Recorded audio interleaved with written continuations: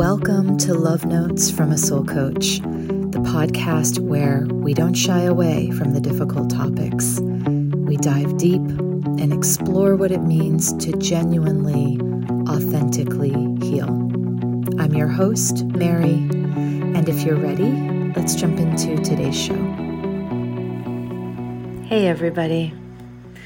We've been drowning in tomatoes over here. We belong to the CSA program at the local farm, and with all the rain in New York this summer, along with a fair share of glorious sunny days, the tomato plants are very happy and have come in droves. So each week we bring a heavy bag of them home, and I feel tremendous inner pressure not to waste a single one. I've started making tomato sauce that we will freeze and enjoy in the winter when these warm end of summer days are long gone. In my sauce making process last week, I turned on the Vitamix without having the lid completely on. I know you know where this is going. And within a split second of realizing my error, the whole corner of the kitchen where I was working looked like a murder scene. So that was fun. I had to take absolutely everything off the counters and deep clean the mess out of every last nook and cranny because it was really, really bad. And as I was deep cleaning, I flashed back to when the kitchen was first being installed and everything was new and fresh. There was no clutter on the countertops, no pictures tacked to the fridge door, no dust along the windowsills. My kitchen was the last stage of renovations I took on when the kids and I moved to this house 6 years ago after my divorce was finalized. My divorce and the closing on my house both happened in quick succession. It was like everything all at once. And I was overwhelmed, but I was also overjoyed because we'd been living in a really difficult circumstance, like in a suspended reality, like in temporary housing. And at one point we lived in a hotel with a lot of unknowns. And moving to the house felt like we could finally begin the next chapter. But before all of the electrical sockets were finished being wired, and before the sheetrock was painted over, the kids and I wrote our wishes for ourselves on the walls of the kitchen. We started writing full sentences like formal affirmations, and then we just ended up writing words like joy, protection, peace in this house, love. And I was remembering all of this as I scrubbed the tomato explosion off the walls and the countertops. There's so much love in this house, not just because of the wishes and the words we wrote on the bare sheetrock when these rooms were still under construction, those words and wishes which have seeped into the foundation of the walls by now, but it's also because of the intention in our hearts as the inhabitants of this space to write those things in the first place. The intentions that we carry, the desires that we hold within ourselves for a certain kind of life, a certain kind of standard for ourselves, these shape our path. Healing is about willingness, and it's also about determination. It's about the willingness to outlive the painful circumstances of our childhoods, or the traumatic events that may have taken place in our lives, the willingness to open our hearts and minds to new ways, even when those ways feel radically different than what we're used to, or radically different from what our conditioning tells us we're allowed to have. But healing is also about determination, the determination not to allow the negativity, the heartbreak, the pain in our experience to define us. The determination to stay with the process even when we feel lost in the process. You know, Mother Teresa talked about the times when she couldn't feel God.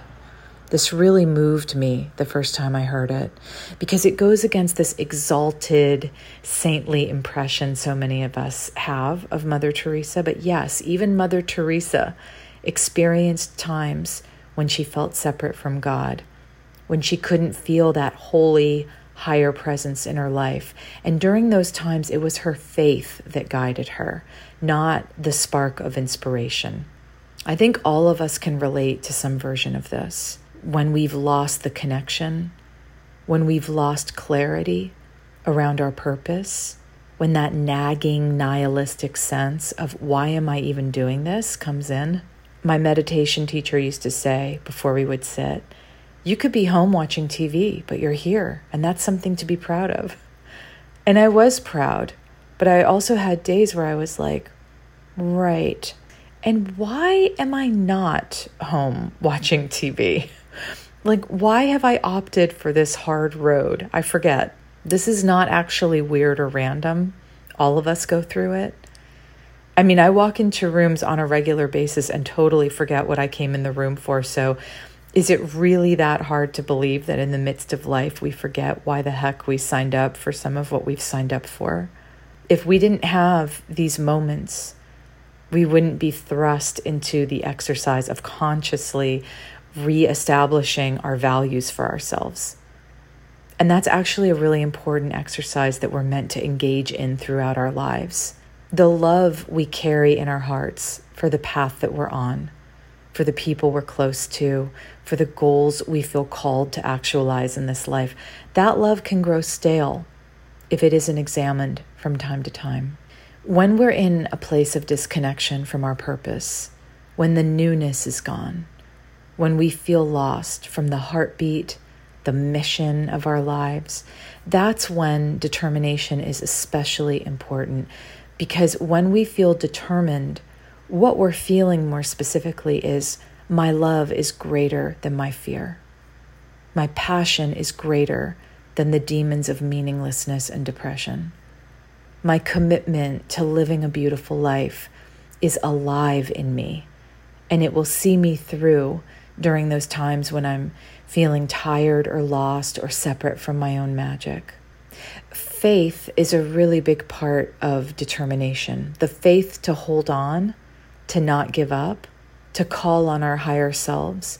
Faith is the step forward we take even when we're not sure of the why, the where, or the how. In Buddhism, the opposite of faith isn't doubt, it's despair. We're actually encouraged to doubt, because through doubt we begin to test our own beliefs in order to figure out what's deeply true for us. But despair is a scarier can of worms. When we're in doubt, we can still be curious. Our hearts and minds can hold doubt and wonder at the same time. But when we're in despair, this is not always the case. It's more common for us to experience feeling shut down and hopeless when we're in despair. It's a contracted state. Not much can get in. But the beauty of faith is that it doesn't require us to feel a certain way. It can find us where we're at and work with us in whatever state we're in, as long as there's a sliver of willingness. Like one dry twig, then faith can get the fire going again. If the opposite of faith is despair, then the opposite of despair is faith. So how do we get ourselves out of the quicksand of despair when we're feeling super stuck on that dark frequency? We call in faith. We think of Mother Teresa struggling to feel her connection to God, and we know we're not alone. We know that our feelings of disconnection don't make us bad at healing or spiritually unfit. Quite the opposite. They make us human, and we can release the need to judge the hard time we're having. We can call in faith. We can ask to be shown the way forward, even though we can't necessarily see it for ourselves at the moment.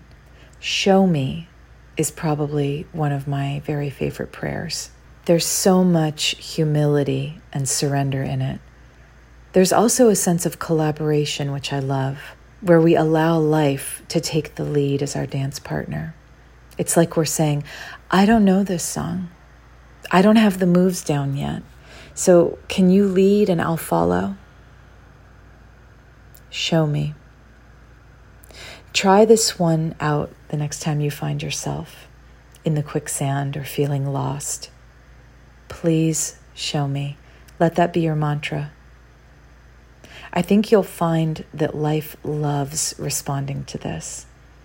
Just like any of us do when someone comes up and says, I don't know how this works, but I heard you do. So could you show me? Show me the ropes. Show me the wisdom of your ways.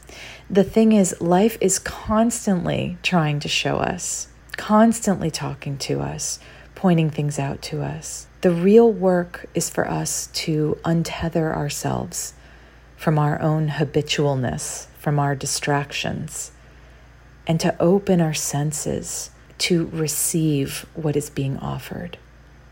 When we do, our paths shift out of mundane into pure magic.